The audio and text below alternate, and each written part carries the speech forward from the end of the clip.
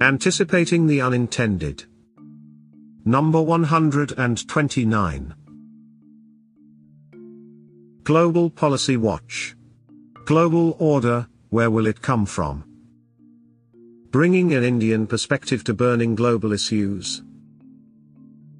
A couple of recent events made me wonder about the state of global affairs these days, and an excuse to write about Hedley Bull and his famous book, The Anarchical Society, A Study of Order in World Politics, published 1977. Take the incredible story of Belarus forcing down a Ryanair flight while it was in its airspace to arrest Roman Protasevich, a dissident who runs a popular Telegram channel widely used to protest against the regime of the dictator Alexander Lukashenko. A MiG-29 fighter jet was used to force the flight carrying 170 passengers to make a U-turn and land at the Minsk airport. This was a state-sponsored hijacking with overt support from President Putin of Russia. The EU condemned the incident and banned any carriers from flying over the Belarusian airspace. But barring strong press statements and warnings, there wasn't much teeth in the response from the West. Meanwhile, Russia and Belarus upped the ante. On Thursday, Russia refused to let planes land in Moscow that were planning to bypass Belarus, links available on screen. The EU plans to apply sanctions on Belarus, who is a signatory to the 1944 Chicago Convention that established common rules of aviation safety. But Belarus could hardly be bothered. It was their airspace, their perception of threat to their sovereignty, and they are going to apply their laws. And they have Russia backing them. Who are you to ask questions? That's their dare to the NATO and the EU. The other story that broke in the middle of last week is of WhatsApp suing the government of India over the Information Technology, Guidelines for Intermediaries and Digital Media Ethics Code, Rules, 2021, which came into effect in May 26. Now there are reasons why the government wants to regulate social media platforms. We have often spoken about radically networked societies, or INS, here, and how difficult it is for a hierarchical setup to counter the speed with which INS mobilize themselves. This speed, or the virality of the social media platform, can pose real danger to society when used to spread rumors, hate speech and abusive content. So, regulations are welcome if they address this problem. There are 2 points of contention in the intermediary rules though for WhatsApp. The first is the demand for the traceability as written in Rule 4 Part 2 of the guidelines. It requires a messaging platform to enable the identification of the first originator of information when demanded through a judicial order or an order passed by a competent authority as per IT Rules, 2009. This is a problem for WhatsApp, or any end-to-end encryption messaging service. They can only know the first originator if they start tagging each message with a unique identifier and create a metadata for tracking and marking every message on its platform. This is a non-trivial technical problem to solve, but more pertinently this will mean the ability of the platform to trace every message and know its details. This violation of privacy of every user of the platform to know the details of a select few doesn't pass the test of proportionality. So, this should be unacceptable to any end-to-end encrypted messaging platform. The second issue here is the very broad nature of what can constitute grounds for seeking this information. Like most laws, this involves messages that are specifically criminal in nature, like child pornography, sexual abuse, etc. But like the definition of free speech in the Indian constitution, they also include subjective grounds like threatening sovereignty and security of India or creating law and order problems. These subjective interpretation could be abused to seek information about anyone. Any rule should be drafted with a view on how it could be used for wrong ends by anyone in the future. The current reassurance given in the law that there will be no requirement of disclosure of the message or the sender has no meaning when the demand for the originator is made based on the message itself. There are 3 arguments being made against WhatsApp on this case that merits discussion. 1. Facebook, that owns WhatsApp, has built a business model by collating all kinds of data about its users, with or without consent. So, irony kills itself when Facebook claims to be a champion of privacy. This is true except for one important point. Facebook isn't a state. It abuses data for its commercials gains. You can call it an exemplar of the surveillance economy.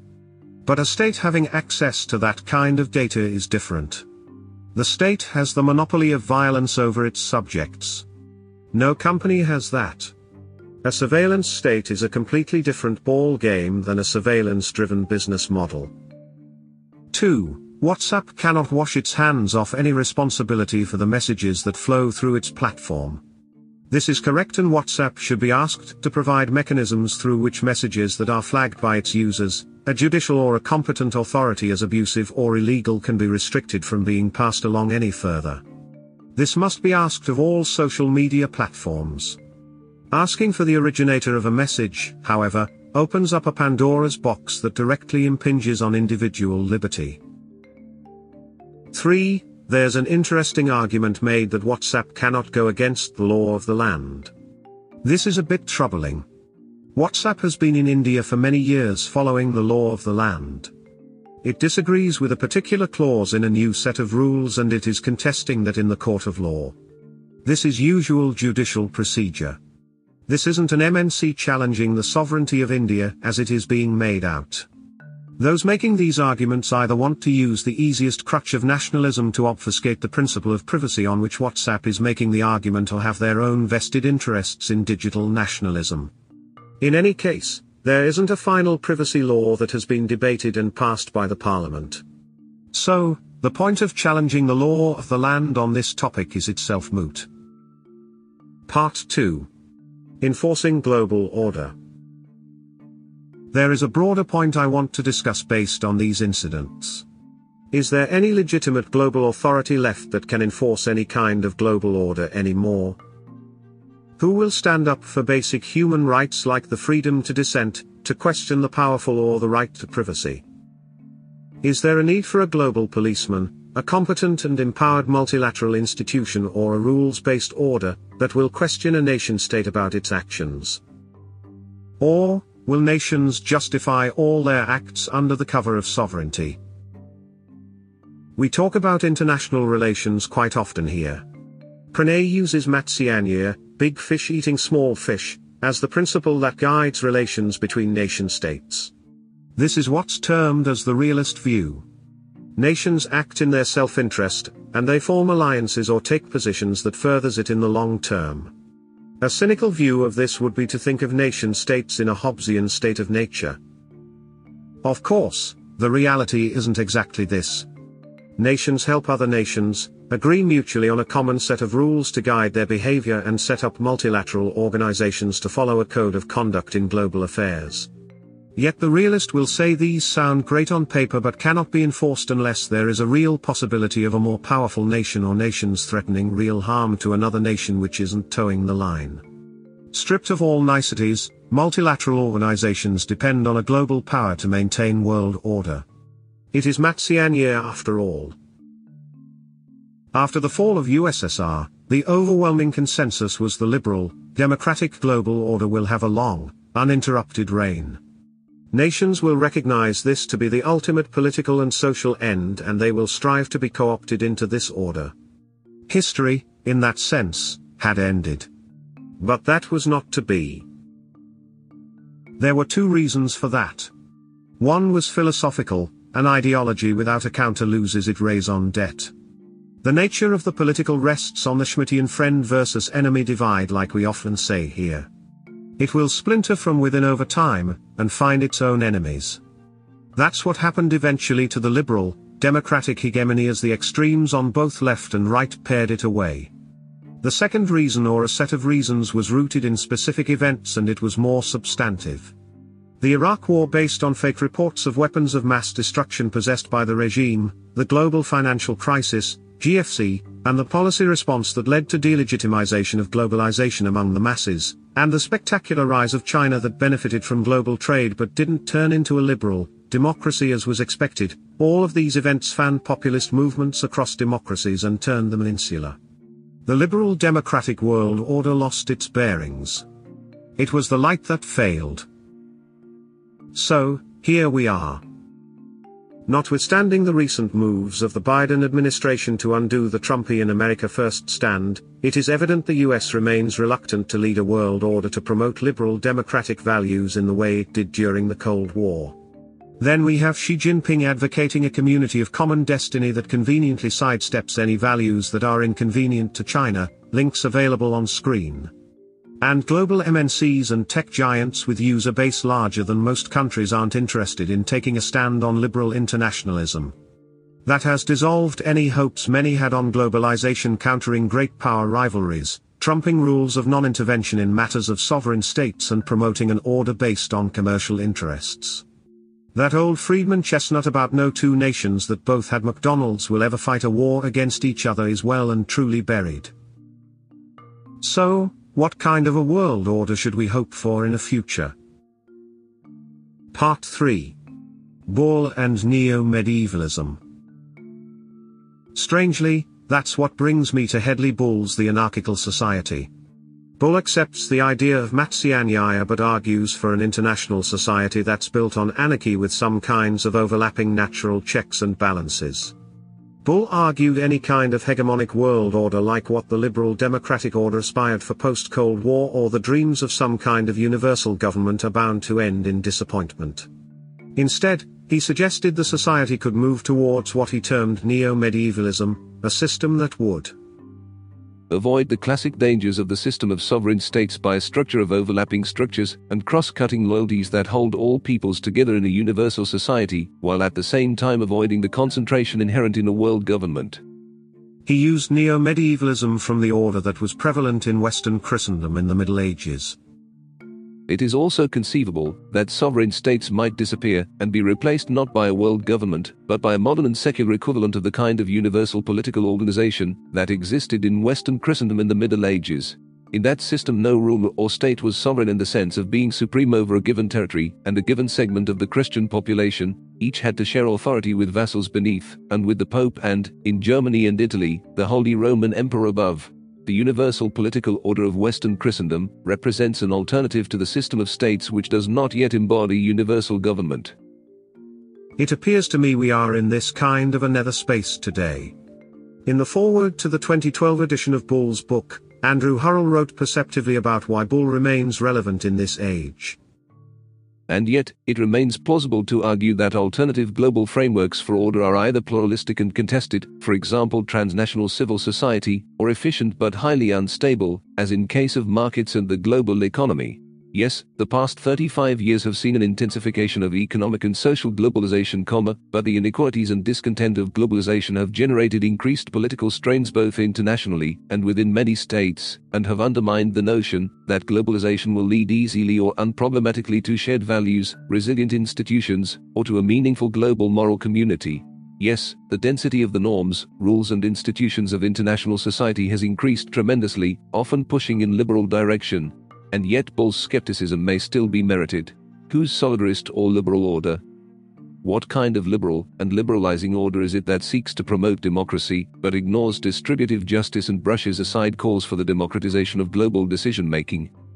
How stable and how legitimate can a liberal order be when it depends so heavily on the hegemony of the single superpower whose history is so exceptionalist, and whose attitude to international law and institutions has been so ambivalent?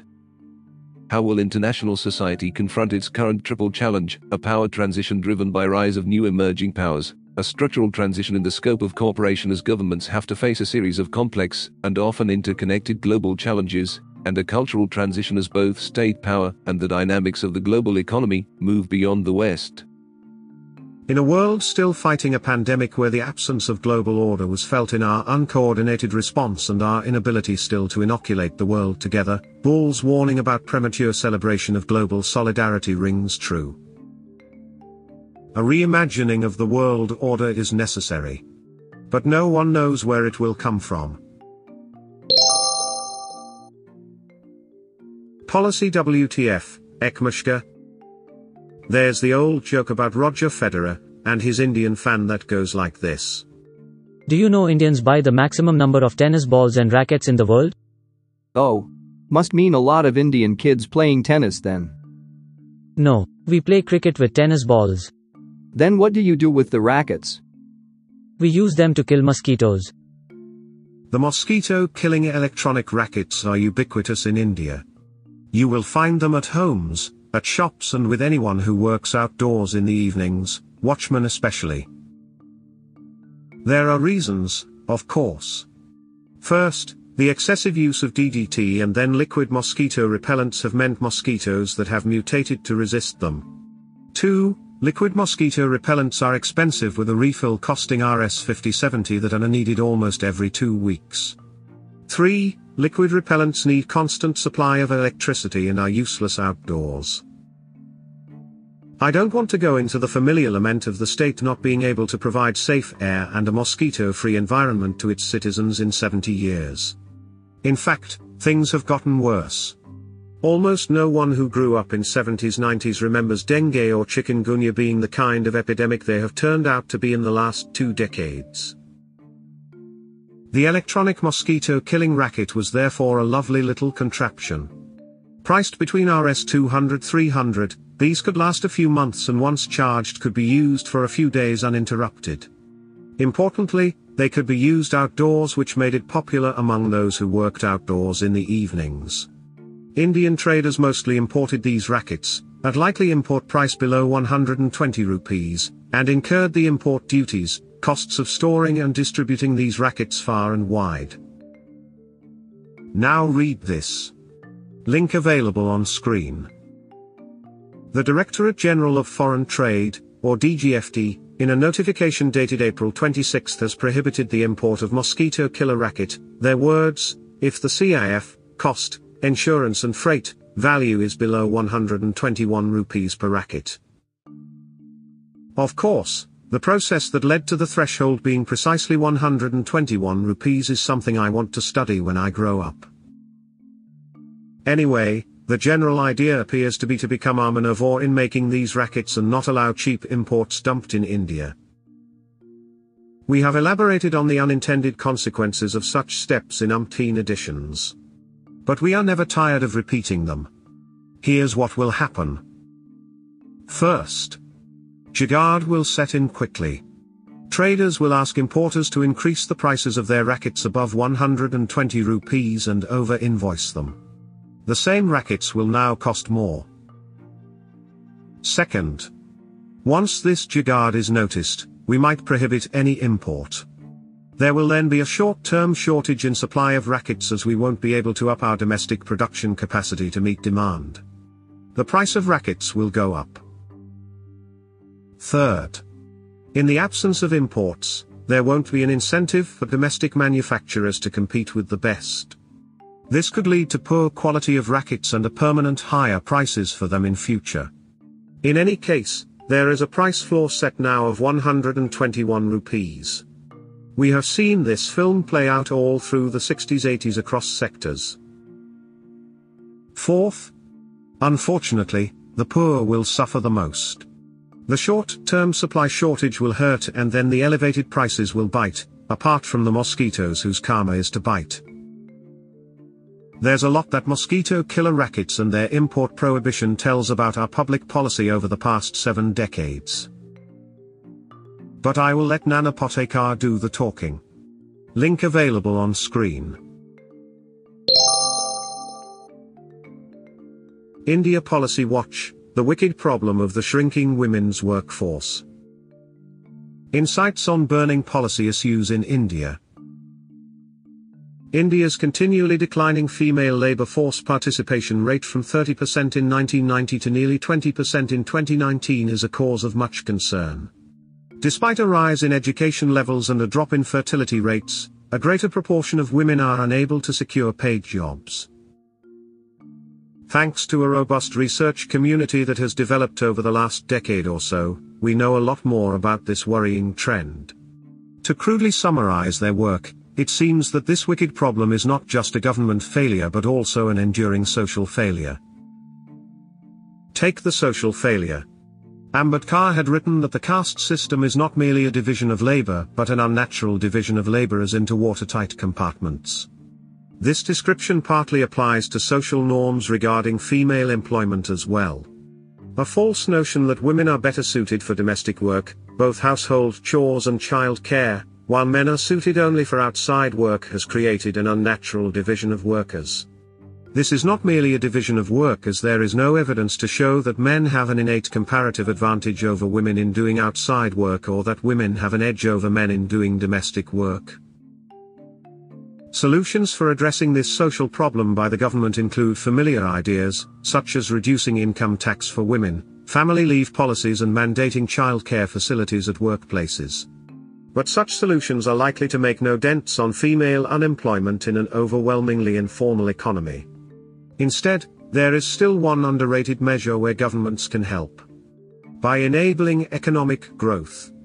The last decade has been one of missed opportunities, regulations that make it difficult for companies to hire people, and falling economic pace. Consequently, the economy has not been able to absorb India's growing working age cohort, both male and female. Unless the overall supply of non-agricultural jobs increases, the problem of falling women's labor force participation cannot be addressed in any meaningful way. As far as the social failure is concerned, it requires solutions far beyond the government.